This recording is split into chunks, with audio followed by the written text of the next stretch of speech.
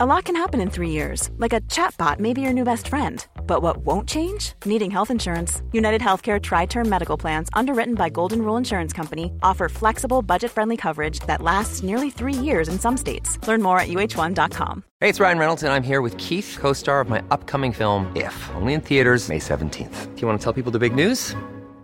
All right, I'll do it. Sign up now and you'll get unlimited for $15 a month and 6 months of Paramount Plus Essential Plan on us. MintMobile.com/switch. Upfront payment of $45 equivalent to $15 per month. Unlimited over 40 gigabytes per month. Face lower speeds. Videos at 480p. Active Mint customers by 531.24 get 6 months of Paramount Plus Essential Plan. Auto renews after 6 months. Offer ends May 31st, 2024. Separate Paramount Plus registration required. Terms and conditions apply if rated PG. When you're ready to pop the question, the last thing you want to do is second-guess the ring. At BlueNile.com, you can design a one-of-a-kind ring with the ease and convenience of shopping online. Choose your diamond and setting. When you find the one, you'll get it delivered right to your door. Go to BlueNile.com and use promo code LISTEN to get $50 off your purchase of $500 or more. That's code LISTEN at BlueNile.com for $50 off your purchase.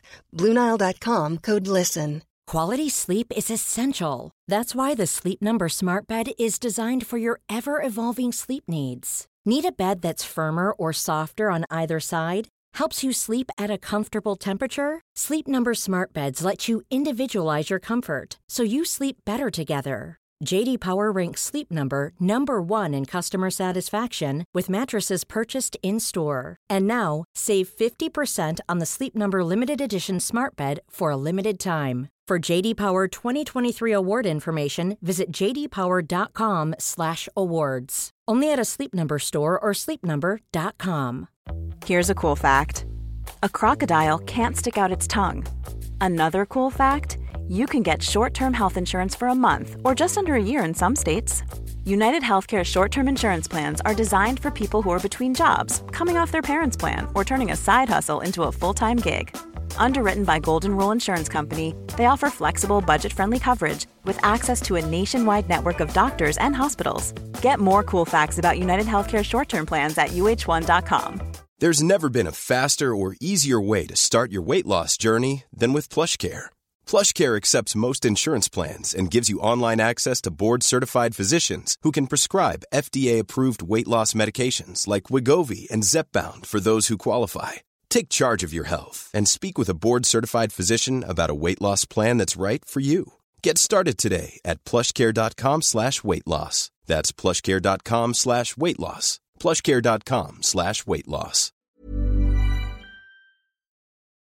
And that is just full of art supplies. Just tons and tons of art supplies. There's no miniatures in there. There's nothing else. It's just me with like, oh, that's an interesting twig.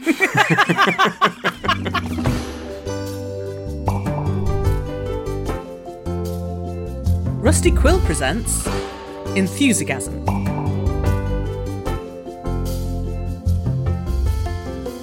Hello, friends and fans, and welcome to Enthusiasm, the show where we talk about a few of our favourite things. I am your host, Helen Gould, one of the best Rusty Quillers. Today, we're talking about collectibles. I am multiply excited to be joined by Chris and Grant. As always, we shall introduce ourselves alphabetically, which means, Chris, you are going first. What are your pronouns and what do you do? I'm Chris, he, him, and I write about elves for a living by making RPGs. Oh, beautiful. And Grant, what are your pronouns and what do you do? Hello, I'm Grant, he, him too. And also I write the same things about elves as Chris. We write about elves together. Do you want to mention the name of your company? Yeah, we are 2/3 of Rowan, Rook and Deckard. We are Deckard and Rook, and we've written games such as Heart and Spire, and most importantly, Jason Statham's Big Vacation. Hell yeah. God, that's so satisfying to say. Most importantly, 7 Emmy award-winning Heart. I think that's an important thing. I suppose so, but you know, at no point is there a back page of Heart, which is Bryan Cranston's big expansion, so... No, that's very true. It's true. It's true. Right. We shall get on to the actual subject of this episode, which is collectibles and collections. One of you go first and tell me what you collect and how you started doing it. Grant, I know what you collect. I know that they're lovely little soldier boys. Lovely little soldier boys. I like to go around the nightclubs and the docks and pick up lovely little soldier boys. Home and lost on shore leave. Oh, don't worry, I'll take care of you. Come in, would you like a blanket and a biscuit? Yes, I collect toy soldiers. Chris, why didn't you take the lead on this one, Chris? All right. Well, we both collect toy soldiers. Which is infuriating to a degree because we both access the hobby of toy soldier collecting in very different ways. I paint miniatures and mess about with them, and Grant has recently started building his own. Which is the opposite of collecting. It's the opposite of collecting almost. But we spend thousands of pounds a year on tiny little plastic men for no real reason. Is it thousands? I guess it is thousands of pounds. It's thousands, Grant. It's absolutely thousands. It's if not more. At least maybe like Earth. Yeah, God. I haven't thought about it in that way. Technically, they're for a game. Yeah. Should we which explain? Game is that? Should we explain what Warhammer is? Please do. I would love to hear you explain what Warhammer is. Warhammer is a 1980s satire that got incredibly out of hand. Full disclosure, we did have a TTRPGs episode in which people explained to me what Warhammer was there as well. I think there was something to do with floating pyramids. Oh, yep.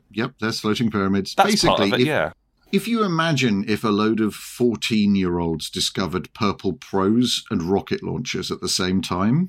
Yes. That's basically what it is. It's an incredibly overblown universe. Everything's too big and too masculine and too silly. And the orcs are mushrooms? The orcs are fungus, yes. Yes. Which is actually kind of interesting. The thing is, there is a lot of really interesting stuff in there.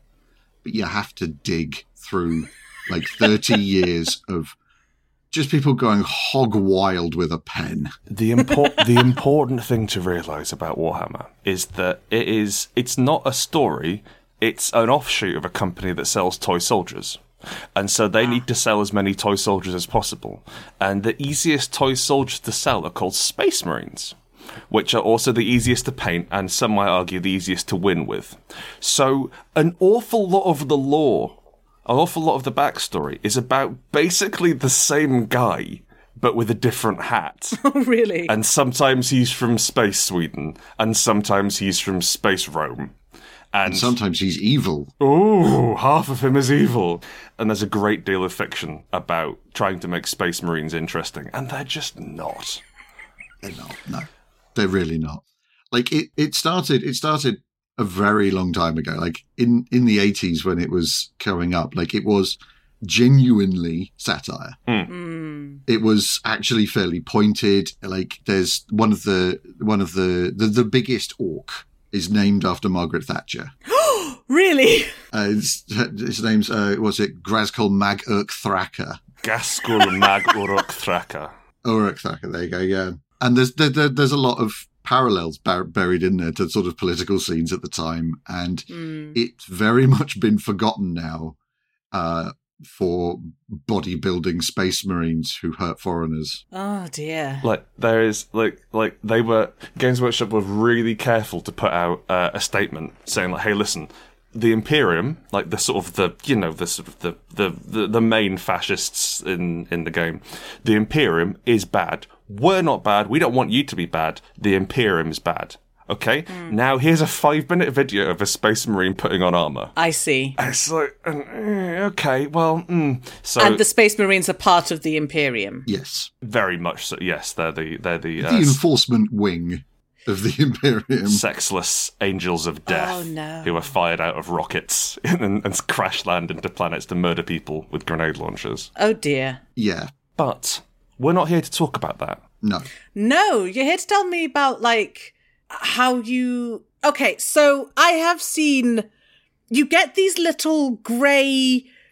Sprues. Yes, and they've got limbs and guns and heads and things in them, and you have to, like, snap them out and put them together. Snap! Oh, no, it is a careful and zen process. Oh. You need yourself a pair of very precise clippers. You got a pair of the good ones, Chris. I can see. You got those ones. Chris got me a pair like that for my birthday. You get a very precise pair of flat clippers. And then you carefully shave away all the mold lines and glue them together precisely in the way that you choose, if possible. Some sets don't let you choose. Coward. So yeah. So that, like, especially for me, putting them together is like maintaining a Zen garden. It's getting them all perfect and all smooth and lovely, and then spending far too long painting them, and then just throwing them in a cabinet and never touching them again. I see them. Are those all ones you've made? Yes, that is the ones I can fit. The ones behind me are the ones that fit into the cabinet. The rest are just in a box on the floor. And the ones that are nicely painted as well, or the ones which you're proud of. Yes. Like, I realise that this is technically an audio medium, but my desk is just rammed with just piles of paint and handfuls of tiny plastic grey men that haven't been done yet. It occupies a large part of my world every day. They just sort of sit here. They just... What's that fellow's name, Chris? Chris is holding up a big demon. Yes, big demon. This is Be'lakor. Be'lakor. A big chaos demon, like a Balrog. Oh. Yeah. They started with Balrog and then just sort of extrapolated out from there. And yeah, went, as I say, hog wild with it. And then you've got your angry space dudes. Oh, yes, I see. Very good. And they're all very heroic. Wink. But yeah, the whole process is like mainly what I do to not be mad. Like it fills the quiet spaces between when I have thoughts. Yeah, I have House Flipper for that. House Flipper's pretty good for that, to be fair. And a lot cheaper. Is that the PC game where you tidy a house? Yeah, you can break it down or paint it and whatnot. For April Fool's Day, so usually if you want to demolish a wall, you have a big sledgehammer and you hit the wall with it. But for April Fool's Day, it was a shotgun and you just shot the walls just into pieces. Firing randomly into people's houses as you wander past. That's the Warhammer way. The absolute best thing about House Flipper, though, and it's such a minor thing, I've never really enjoyed screwing in a radiator before. There's something satisfying about getting that bad boy up on the wall. Yeah, there is. I exclusively play PC games where you can jump sideways holding two guns, so I don't know what you're talking about. That's very true. I see. My experience of PC games is completely the opposite of yours. You jump forwards holding one gun? With one gun, yeah. Weird. Sometimes backwards. So, did you get into this hobby via Warhammer? Like, how did you start making things? Go on, you want to go first? Yeah, it was Warhammer for me. Warhammer, that was the first nerdy thing I did, I think. That was the first sort of game which I was exposed to. A mate of mine at primary school, he bought me in on it, and he was powerfully strange. And at one point, there's a faction of orcs called Evil Sons, and he said it was pronounced Evil Snuz. And I said, no, Andy, it's not. We can look it up in the codex.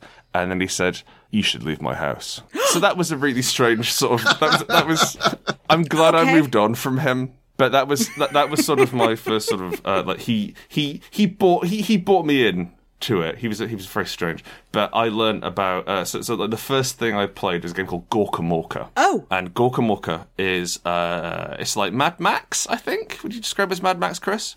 It's entirely just based on Mad Max, yeah. What if Mad Max was full of orcs and much more stoppy-starty? Because you had to actually play through it. And so you have these sort of big ramshackle trucks and bikes and trikes, and you make all your boys and they have the weapons on. They have very small bases, so you can physically jam them on the truck, and then you painstakingly move them around a board, trying to sort of outmaneuver each other. I then sort of got more into it. I started buying more models around the sides and like experimenting and trying to build an army. I do want to say, flash forward 12 years, Chris and I tried to play Gorka Morka against each other in second year of university. Because we didn't have any money. We didn't have thousands of pounds a year money to spend on this hobby.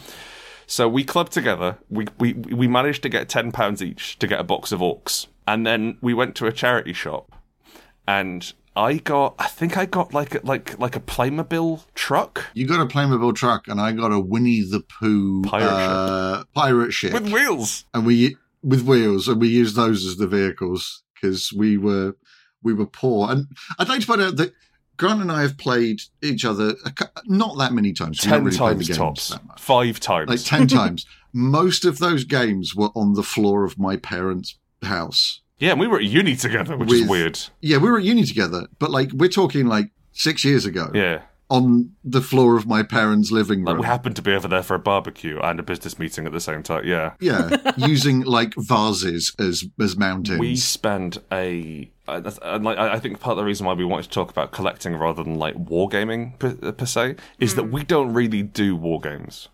I personally find the whole, like the competitive nature of it pretty stressful and maybe boring. And the war games that I do play are much more collaborative or narrative and just a bit sillier. But what we do is focus on the craft of it, I think, would be how I describe it. So Chris paints. Chris is an excellent painter. Thank you. Why didn't you tell us about maybe just the different kinds of paint that you jam onto the boys? Because I only got the one type of paint. Yeah, that's fair. Like the sort of the standard paint that you use, that you can buy from the companies that make the miniatures, are generally like acrylics. They're just standard like paints. Nice poster paint. Yeah. High quality, high pigment, that sort of stuff. But I use oil paints. Oh, wow. And enamels, because you can blend oil paints and you can water them right down, use them as washes and make them all mucky. And you can get things like chipping medium, which is kind of like hairspray in consistency when you spray it on. And then you put another layer of paint over it. And then it's water activated. So you can scratch off the top layer to reveal the bottom layer. And then you can make you paint the bottom layer as rust and the top layer as the armor. And you can make them all weathered and damaged. Don't forget the airbrush. And yes, and I have an airbrush to do smooth blends. Oh, I love this. And and sitting next to me, I have a 5-box chest of drawers, they're called a really useful box, big bucket things. And that is just full of art supplies, just tons and tons of art supplies. There's no miniatures in there, there's nothing else. It's just me with that's an interesting twig. I'm going to take that home and I'm going to put it in the oven for 3 hours at 150 degrees to get all the bacteria and water out of it. And then maybe glue it to a base. I've got the perfect miniature. For this. It'll frame it perfectly. I haven't thrown away the roll from the inside of a tube of tinfoil for 8 years. And I've used none of them. I have a box full of... Because they're the best kind of cardboard tubes. You see? They're so sturdy. Or you can saw them, and they don't break apart. They're great. A good sawable tube. Haven't used one of them. They're just in a box in my spare room. That's a big box of potential, my friend. Baby apps. Yeah, so I want to talk about my application of the way I do it. See, Chris is very much into making beautiful models, and he will build them as they come, as they're supposed to look. So, there's as per instructions. Yeah, and there's generally a nice little instruction manual, and I'll put Chris will put slot A into tab B, and then make them and so it looks like dynamically posed, and it looks sensible, and all the proportions are right. The word you're looking for there is coherent. Coherent, yes, excellent. It stands up on its own, you know. And yours are more avant-garde. You know that kid from Toy Story, Sid? That's how I interact with the hobby. Oh! But imagine if Sid sometimes wasn't looking and just really, really liked religious iconography. Oh yeah. I'll put a cross on stuff. I love a bit of religious iconography. I think, what if Sid had played some Dark Souls at a formative time? That sort of thing. So I tried to build horrible little guys. I really like horrible little guys. And one of my favourite things about Warhammer specifically, but also any sort of tabletop modelling or any sort of toy soldiers thing, is the human element of it, is the pathetic element of it. So, rather than having a huge, big, powerful space marine with 8 legs and 2 plasma fists and a steam pipe coming out of his head, my favourite model that I have is, I'm going to say he's about 7 millimeters tall. He's called a snotling, which is not a particularly dramatic name, and he has been able to save up and afford himself a catapult. Aww. and he is twanging his catapult or something. Snotlings are the absolute worst troops in any legion, any army. They are absolutely terrible. If you imagine a scrawny and malnourished goblin, stupider, much more stupid. They are half the size of goblins. They are designed as these they're something that goblins can boss about. Oh, but I love them. Oh, they're great. I adore them. They're wonderful creatures. They're also communists. Oh, excellent. That's the other thing about them. That's the other thing about them. They regularly have communist rebellions and union meetings. Oh, tiny goblin unions. Oh, I love this. Yes, they're gorgeous. The leader of the Revolutionary Committee was called the Red Gobbo. And the deal is, every time you put the Red Gobbo on the table, you'd roll his stats randomly because he'd been killed previously, and so now he was a new guy. Especially somebody picking up the hat and coat and putting it on and going, "Yep, in charge now." A lot of time for that. The Dread Pirate Roberts of communism. Yes, yeah, precisely. And I really like making little stories. I watch quite a lot of diorama stuff on YouTube, and I'll try to make something which is I like making people who look scared, or people who look like they're trying really hard but not getting it. So there's a fairly recent game which came out in the last couple of years called Turnip 28. Oh, so 28 is the scale. So 28mm is the average height of a human in the setting. Warhammer operates closer to 32 these days. It used to be 28, but then they made everyone taller so they could fit more stuff on the models. But Turnip 28 is set in this sort of post-apocalyptic Napoleonic warfare zone where everything's mud, everything sucks, it's awful, everyone hates it, and instead of commanders, you have a snob who is in charge of 2 toffs, and each of the toffs is in charge of their own unit of men who they've brought along for the war, and it's all sort of Napoleonic mashed together with medieval. It's never stops raining. There's a mushroom growing out of your face, and you don't quite understand what's going on. And everyone's terrible. You hit on a 6 on a dice, so the odds of you actually doing anything are really slim. And I love that. I mean, that's wonderful. I want an army of really feckless incompetence. And I really like. Grant has this marvelous talent for making a model look pathetic. Thank you. Not a pathetic model, but making them look like they're trying very hard and just not getting anywhere. You've both role-played with me, so that's my favourite kind of NPC. I do. That is your jam, yeah. It's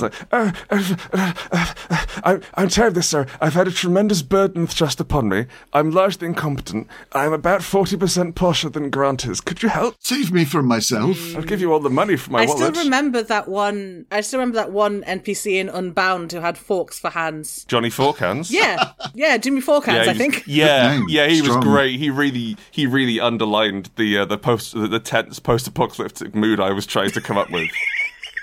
There was Johnny Forkhands. They were electric forks which span. Yeah, they were. There was a lad who had an oven for a chest. I seem to remember. It's been a nightmare around spaghetti. Yeah, got that solved. Yeah, well, so I really like trying to make human elements in models, and also I really like building unique things. So I consider it a personal failure if I make a model how it's supposed to look, which is very time consuming and means I don't own an army. I see. Sorry. I own several armies, but they're all on the sprues. They're all in different boxes. I have a cupboard, the same way that Chris has art supplies for basing and painting and different kinds of wire and different chewable grades of cork. 8 different kinds of moss, some interesting rocks he's found. I have just bins of little arms and skulls and heads, and I'll leave them around the place. 6-litre bins, they're not small. And I don't think that I'm especially extravagant in the way that I pursue this hobby. I think that of the people who do it, I'm probably on the cheaper end of the spectrum. Alarmingly frugal. But I just I'll buy a sprue, I'll buy another sprue, and I'm gonna make these kiss. So I've got these horrible bird people and these witches. What if we made horrible bird witches? And then the trick is you just hold the sprues near to each other for at least a week. You want to get a handle on how those go together and understand them sort of conceptually. Yeah, they've got to do some osmosis. Yeah. And then you give up 3 days in. Which is why Chris has like squads. Yeah, I have squads and stuff because when I do it, I'm constantly trying to learn how to do something new and like different and complicated painting techniques that I can't do yet. Because there's a lot of, if you want there to be, there's an awful lot of technical stuff you can do. Oh boy! Like the thing I'm learning at the moment, which is non-metallic metal, which is most. If you want to paint gold, you get a gold paint and you paint it on. It's got little flecks of mica or aluminium in it that make it shiny. So to do it without that, you paint the shine. So you paint the shine and the reflections, and there's different kinds of it. Oh, that sounds very detailed and difficult. Mm-hmm. There's really complicated version which is called Sky Earth non-metallic metal, which is where anything that's facing down reflects the earth back onto it, so has earth tones, and everything that faces up has the reflection of the sky. Oh my God. And you paint all that in at 28 to 32 millimeter scale. Do you have like a magnifying glass? No, I've got these terrible eyes. Terrible eyes. You've got a steady hand though, Chris, I'll give you that. And your eyes are better than mine. I can't detect depth. I can't do depth perception because I'm long and short-sighted at the same time in either eye, which means I see everything quite flat. So Chris can like paint an eye. And he puts some paint on the brush, and then he puts the brush on the model, and it goes where he wants it to. Whereas with me, it's kind of like a game of chicken, where I've got the paint on the brush, and I've got the model. I have to sort of move one towards the other until bump. So I've had to use a much looser style. Let's say a perhaps more impressionistic method. Ah, yes. Grant's miniatures come out, and I do not mean this negatively in any way. They come out grubby. Oh, thank you. I try for grubby. Like he paints them grubby and nasty and covered in mud, and I do some like that, but also I pride myself on being able to do nice, clean, shiny boys. Aww. You actually, Christy, never said how you got into doing all this painting and collecting all these little men. Oh, that's true. Yeah, so I first started off playing Dungeons & Dragons very, very early. And then I think it was like a couple of years after that, I was in my local pub's car park mucking about as a child, as I was wont to do almost every weekend, thanks to my parents. And I found in the car park a tiny plastic orc from a board game which has just been re-released, actually, called Hero Quest. Oh, yes. Oh, with the scimitar? With the little scimitar above his head. Yeah. And I was like, they make models of these? I was so excited. And that orc turned to you and said, "Come with me, Christopher. I'll take you on an adventure beyond your wildest dreams. I will show you a world of empty wallets."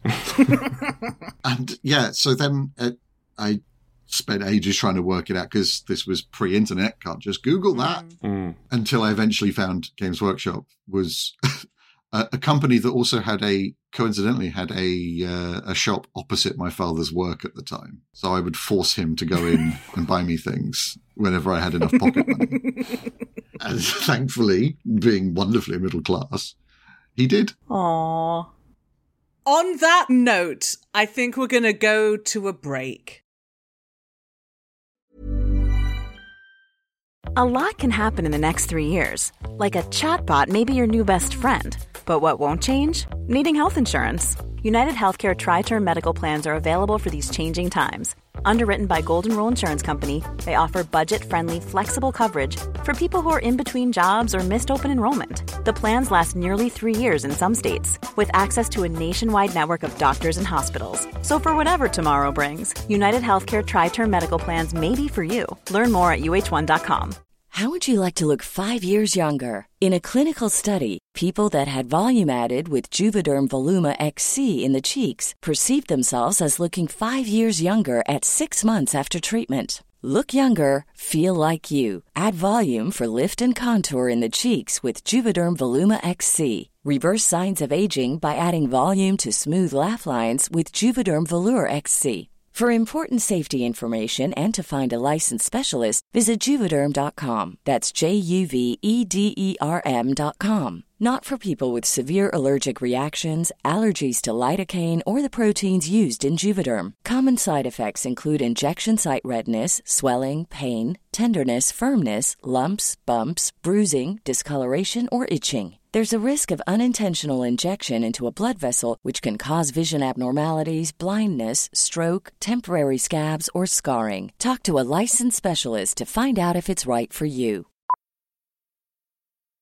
Millions of people have lost weight with personalized plans from Noom. Like Evan, who can't stand salads and still lost 50 pounds.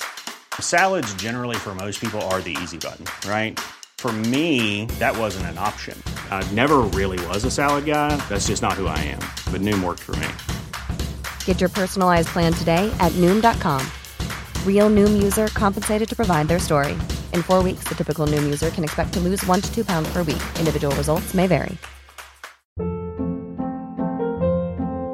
Hold up. What was that? Boring. No flavor. That was as bad as those leftovers you ate all week. Keke Palmer here, and it's time to say hello to something fresh and guilt-free. Hello Fresh. Jazz up dinner with pecan-crusted chicken or garlic butter shrimp scampi. Now that's music to my mouth. Hello Fresh. Let's get this dinner party started. Discover all the delicious possibilities at HelloFresh.com.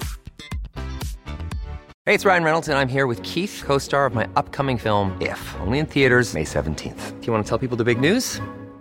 All right, I'll do it. Sign up now and you'll get unlimited for $15 a month and 6 months of Paramount Plus Essential Plan on us. MintMobile.com/switch. Upfront payment of $45 equivalent to $15 per month. Unlimited over 40 gigabytes per month. Face lower speeds. Videos at 480p. Active Mint customers by 531.24 get 6 months of Paramount Plus Essential Plan. Auto renews after 6 months. Offer ends May 31st, 2024. Separate Paramount Plus registration required. Terms and conditions apply if rated PG. Quality sleep is essential. That's why the Sleep Number Smart Bed is designed for your ever-evolving sleep needs. Need a bed that's firmer or softer on either side? Helps you sleep at a comfortable temperature? Sleep Number Smart Beds let you individualize your comfort, so you sleep better together. J.D. Power ranks Sleep Number number 1 in customer satisfaction with mattresses purchased in-store. And now, save 50% on the Sleep Number Limited Edition Smart Bed for a limited time. For J.D. Power 2023 award information, visit jdpower.com/awards. Only at a Sleep Number store or sleepnumber.com. And welcome back. So something that I've noticed from what both of you have said is that it seems like in collecting your miniatures, you have also got like side collections. Like Chris, you've got like little side collections of twigs and stones and things. Yeah. And Grant, you've got side collections of little cardboard tubes. Just in case. There's a lot of accessories involved. I see. And also, like, it's all consuming, if I'm honest. Yeah. Is it? Yeah. It's like there has not a day gone past where I haven't at least picked up a model and thought about it.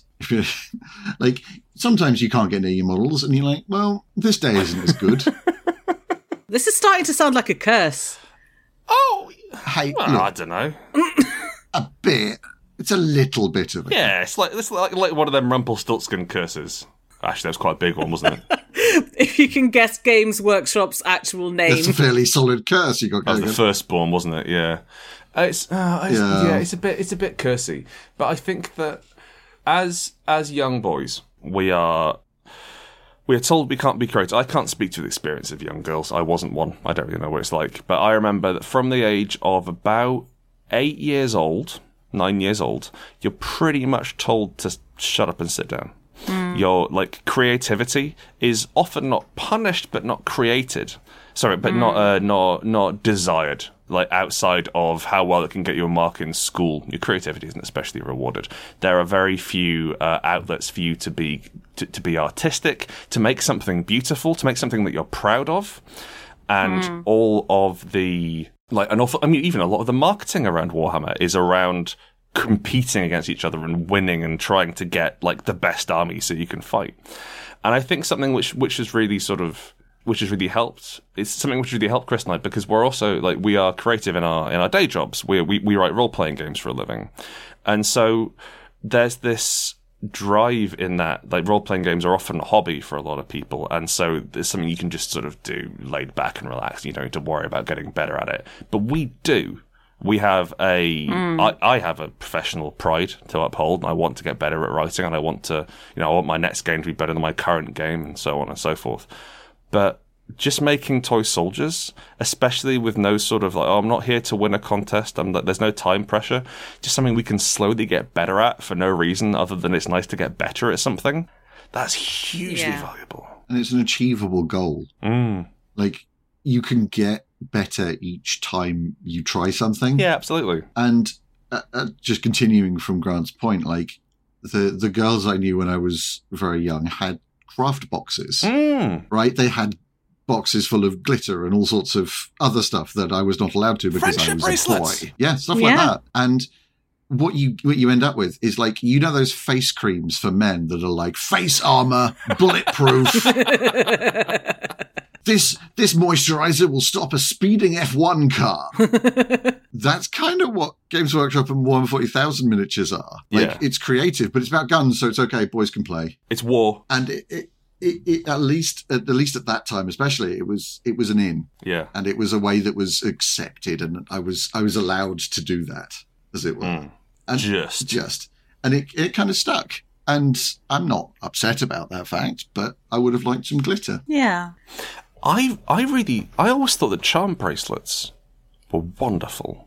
I thought they were really cool. Like you get little bracelets and they have little figurines on them, you know? Yeah. That's nothing that you had to collect. Like, you get the bracelet with like one charm on it, and then you hunt down all the little bits. Yeah. Where's the Warhammer charm bracelets, Chris? Imagine that. Just skulls and ammunition. Just hundreds of skulls. But you could get like little symbols. I think it might look quite cute. It's just there's really no market for them, I guess. Yeah. If only they already sold small resin lumps which I could attach to a bracelet. You can make your own resin lumps. And he frequently does. Thanks, Helen. I believe in you. So what I've been getting into recently is scratch building, which is the opposite of collecting. And what's that? Scratch building is when you just get raw materials and make toy soldiers. Like a chunk of plastic? No, I use putty. So you get epoxy putty. So you get two different kinds of putty of various stickiness, mix them together, and then it hardens over a few hours. But you can sculpt it in that time. And so you build an armature out of wire, and you have all the sculpting tools. And you do this, and that's also. I mean, Chris does this as well, just in like filling in gaps or like for light conversion work. But it is I am having just the most fun with it because I can make uniquely horrible little guys. Hooray! I'm very happy that you can do that. It's so hard to buy a model of a fat man with his shirt off, just really tired. Yeah. And I can make that for basically nothing. And now I have a bunch of models of like sort of sunbathing dad grade physiques. I love that. I want more dad bods in general, actually. But one of the nice things as well is that because it's a physical thing you've made, you can chart progress on it. Absolutely, yeah. Because you've behind me, I've got display cabinets, and some of those now, the painting on them, I would look at now and I'd strip the paint off immediately. That would be an abject failure for me now. If I didn't steal it first. Yeah. But it shows how far I've come in X amount of years.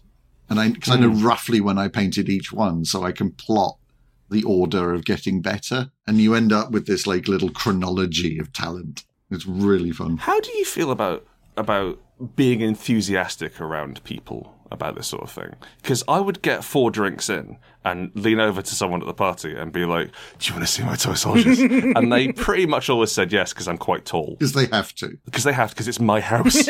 And I'll show you the big robot I made. But how do you feel about sort of like enthusing about this? Obviously, we've been given a safe space too by our good friend Helen. Yeah, it's literally in the name of the show. So I don't talk about this stuff to, like, in quotation marks, normal people.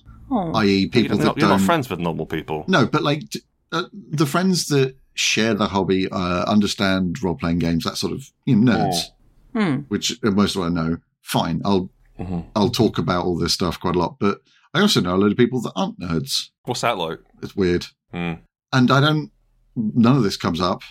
There's no way to really talk about it. I'm like, what do you do? Oh, I paint men. Do you? Oh, yeah. Amberby over here. What do they talk about? What do they do? They're so high and mighty. Is it football? Stocks. I don't know. I don't listen. Golf. Golf. It's all golf. House prices. I'm still thinking about a Chaos Space Marine I'm going to touch later on. Like it, as we've evidenced from talking here, like it's actually fairly hard to explain what you do. Mm. If I'm really into fixing cars, brilliant. Everybody can pass that. What do you do for a living, Chris? Well, I write games about elves that let you be elves, but you're not actually elves. And also I make tiny men out of plastic. That's such a hard conversation to have with somebody who doesn't already know a little bit of it. Yeah. That's when I'm not pretending to be a wizard online. Yeah. Which is the other thing you do a lot. Yes. I want to ask if either of you have like a particular piece that you're looking for. Because like, I feel like this is the kind of hobby where you can be like, oh, I really want that dragon head to add to my horrible tree person. And then, you know, it seems like the kind of thing where you can mix and match and you like waiting for like the perfect thing. So interestingly, this collection is not one of scarcity. Huh. Well. To a degree. So now we live in the age of 3D printing. Yes. And things can be prohibitively expensive. Like some of these models are colossal art pieces. Like there's a enormous robot, and I mean enormous, like multiple feet tall, that is like £3,000. Oh my God. Toddler size. Yeah. It's like a resin toddler. Yeah. It's a big robot. But most of the like standard miniatures are fairly accessible. They're fairly cheap.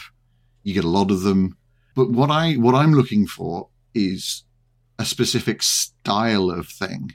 Because if you want, like, for years, I have been searching for a witch miniature. I like witches. I like the broom. I like the hat. Now, finding a witch miniature that doesn't look like it should be painted on the nose cone of a plane is difficult. It's so hard. Yeah, they are all sexy witches. To find a non-erotic witch. I see.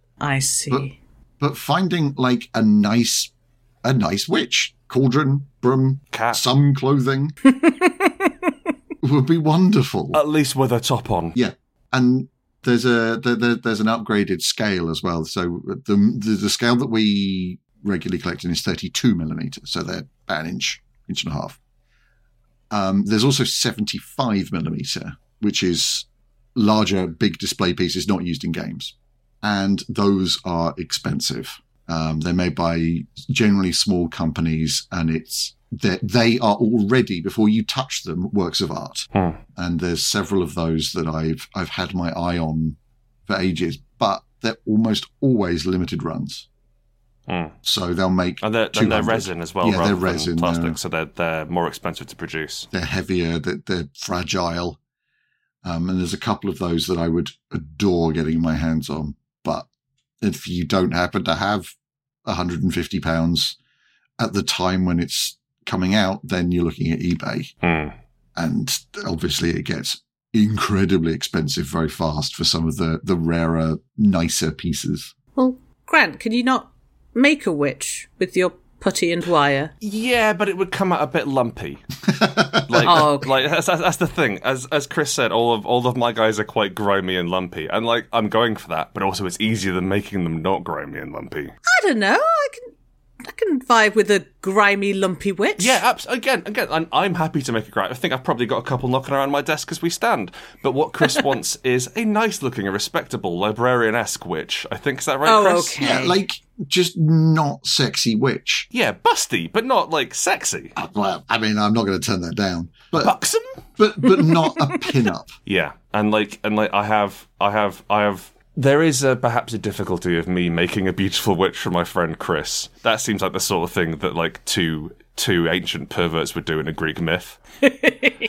My particular thing, which I am looking for, it's not a so I started playing back in 96, 97, and oh wow, back then he's still involved now, but like the Games Workshop's rock star designer for models. And as far as a guy who makes orcs for a living can be a rock star, is a chap called Brian Nelson. And Brian Nelson just made the most characterful off-model miniatures. If you know how you'll see pictures on Twitter and it'll be like, oh, here are times the Simpsons went off-model and when Homer looks really odd and janky. Yeah. Brian Nelson didn't quite subscribe to the same guidelines as everyone else. So his guys were weird and lumpy and ugly and characterful and orcs which didn't look like the other orcs. But I thought they were absolutely beautiful. He made the Snotling, which I was chatting about earlier, which I'm so proud of. Proud that I am. But he has basically anything that he put out in the second half of the 90s, I would gladly have, but you're looking at £25 a piece at this point, and it's just not worth it because they're made out of soft metal, and the metal itself degrades. But his style was absolutely beautiful, and there are some pieces which I would like to have just for the sake of being able to have them around. I probably wouldn't even cut them up, if you can imagine such a thing. I probably wouldn't paint them though. They do all have the most twisted faces. Oh as well. Yeah. And they're all having such a bad day. Yeah, it's like they learned how to do faces around the year 2000. Yeah. And anything before that is just guesswork. It's an armor plate with a nose. They're not pretty before then. There's not a lot of great stuff. Some are Trish Morrison's Greater Demons. If I can get real inside baseball. I'm going to Google that. For me personally, Trish Morrison defined what a Minotaur should look like, and they haven't bettered it since. Her Lord of Change. The old ones just have their own weird aesthetic. But I will say, the ones you can get now are better because they stick together properly and they're lighter. And you can the problem with metal models is that they don't really stick together. You have to drill a hole in every joint and then put a bit of wire in and then glue that wire in. Otherwise, if you so much as breathe on one of these things, all the paint comes off as well as 3 of the arms. Oh no! Because they're made out of this incredibly soft, pewter metal, and it means that if they've got a sword that you've beautifully painted, and then you accidentally bend that sword by touching it, the paint just flakes off. Quick question for you, Chris. Quick question for you. How long did the sword last on your Aeoner, the Sword of Twilight? The Sword of... minutes. Oh, no. Oh, it was infuriating. It's such a gorgeous they gave it away model. free with White Dwarf as well. It was... Yeah, they used to give it... It was a limited edition thing they gave away. A deliberately sexy elf. Basically just melted. Oh. He was a gorgeous... And that was Brian Nelson. He did more time. Oh, they knew how to make weird perverts in more time. Most of them are carrying fishes. Back in my day. Oh, everyone looked like Alan Moore. It was great. F's in chat for that sword. We're coming towards the end of the episode. I want to ask a kind of broader question. Perhaps a philosophical question? Mm-hmm. I wonder if either of you have any thoughts on why people collect things, because it seems to be the kind of thing that doesn't stop, if that makes sense. There isn't a final end point or goal. It's just and if you're collecting, let's say, a sticker album, right, that has a technical finite end, you also find people finish that and go, well, okay, another one. Yes, and it's almost always in the same vein. So they'll get all of the coins from one year. And then they'll just do the next year. I want 2 copies of every Super Nintendo game, one to play and one to put on my shelf. One to vacuum seal. And I think, honestly, for a lot of people, it's community. Because, just to use an example, as Grant just mentioned, Trish Morrison's Greater Demons. That doesn't make any sense to anybody. Not even to you. Except... barely to me. Even I know the Greater Demons, but not the Trish Morrison. I can't say it. But that incredible deep dive, that incredible specific knowledge is a part of a community. And there are people who will get that reference and understand it and agree or disagree and have a reason for both of those. And you've got dialogue. And that's what it is. It's that community. It's about showing off your work. It's about improving and getting feedback in a lot of cases. I have a counterpoint. Well, sorry, not a counterpoint. I agree with you entirely, Chris. You're wrong because of this. No, I think you're entirely right. And I think that part of like something which we've learned as RPG designers, part of a game's commercial success comes down to how much a community you can build around it. And part of how much community you can build around it is giving them enough setting to get excited about, but not so much that they get scared. It's a strange balancing act, but it's worthwhile. For me, I think so the older I've got, the more I start saying dad things. And one thing that has fully penetrated even my life with strangers. I said to my therapist on Friday, so instead of saying goodbye or see you later, I'll say lasers, which is short for see you laser, which doesn't make any sense. Nothing. It's an absolute, just a fart of a thing. But it is a ritual that I have prepared. It is a ritual which lets me form a little sense of understanding through the world. And like similarly, dad jokes are oft repeated because in this nightmarish, chaotic world, they are an element of control and understanding. And so you're not setting yourself the goal to try and collect one of everything, or I want to get one of every SNES game, although some people do that. It's more, I want to understand this. I want to understand this tiny little part of the world, because it is a ceaseless cacophony outside of this. It cannot be understood. Any attempt to understand it is foolish at best. And so by really restricting ourselves to this and saying, like, right, here are the things I'm interested in, and that means that I can have a discussion about why Trish Morrison's Minotaurs are better than the plastic ones that replace them, and feel as though I understand the boundaries of that. And there's a safety, and there's an element of like, right, well, around in these walls, this bit makes sense. I've plotted out this bit. And that, I think, is a huge amount of collecting and ordering things. It's an extension of naming everything in the universe. And from that, like, there's an element of mastery and identity as well. Like, I am good at this thing. This is a thing I am good at, and you can reference it. And people can say, oh, that's Grant. He makes miniatures. And you go, yes, I do. I am very good at it. Thank you. And that mastery and identity is a lot of why we do it.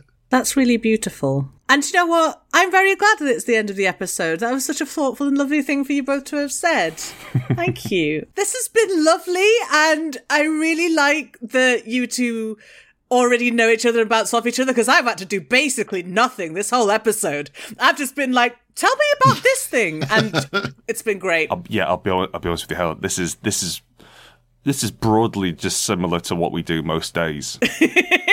Except we happen to be recording it for someone else. It's not far off. Thank you both so much for coming on. I'm so glad that we could get you on and talk about something that you both enjoy so much.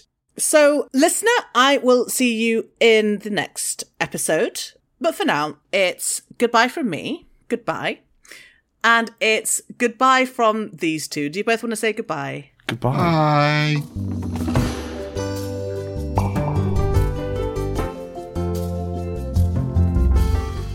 Enthusiasm is a podcast distributed by Rusty Quill and licensed under a Creative Commons Attribution Non-Commercial Share-alike 4.0 International License. It is directed by Helen Gould, produced by Laurie Ann Davis, with executive producers Alexander J. Newell and April Sumner, and edited by Marissa Ewing, Tessa Vroom, Michelle Snow, and Catherine Ranella. Thanks for listening.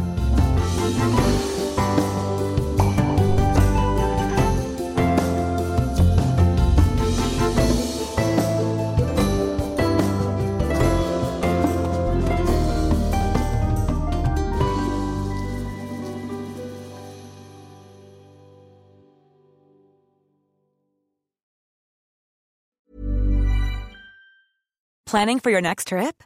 Elevate your travel style with Quince. Quince has all the jet-setting essentials you'll want for your next getaway, like European linen, premium luggage options, buttery soft Italian leather bags, and so much more. And is all priced at 50 to 80% less than similar brands. Plus, Quince only works with factories that use safe and ethical manufacturing practices. Pack your bags with high-quality essentials you'll be wearing for vacations to come with Quince. Go to quince.com/pack for free shipping and 365-day returns.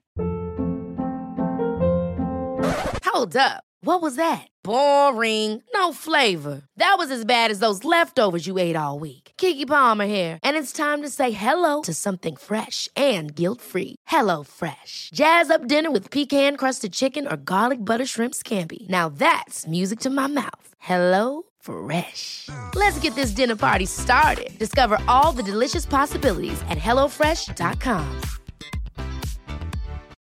When you need mealtime inspiration, it's worth shopping Kroger, where you'll find over 30,000 mouth-watering choices that excite your inner foodie. And no matter what tasty choice you make, you'll enjoy our everyday low prices, plus extra ways to save, like digital coupons worth over $600 each week. You can also save up to $1 off per gallon at the pump with fuel points. More savings and more inspiring flavors make shopping Kroger worth it every time. Kroger, fresh for everyone. Fuel restrictions apply. Hi everyone, it's Helen here, the voice of Azu, Enola and Laverne. Today, I'm here to tell you about Woe Begone, a podcast launched on the RQ network. Woe Begone is a weekly horror sci-fi audio drama series about the nature of power and the implications of linear time. Woe Begone follows Mike Walters, who discovers a mysterious and violent online game.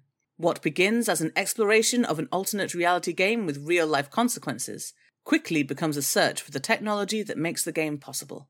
Each episode has a unique soundtrack composed by creator and writer Dylan Griggs. Listen to Woe Begone, spelled Woe.Begone, wherever you listen to podcasts.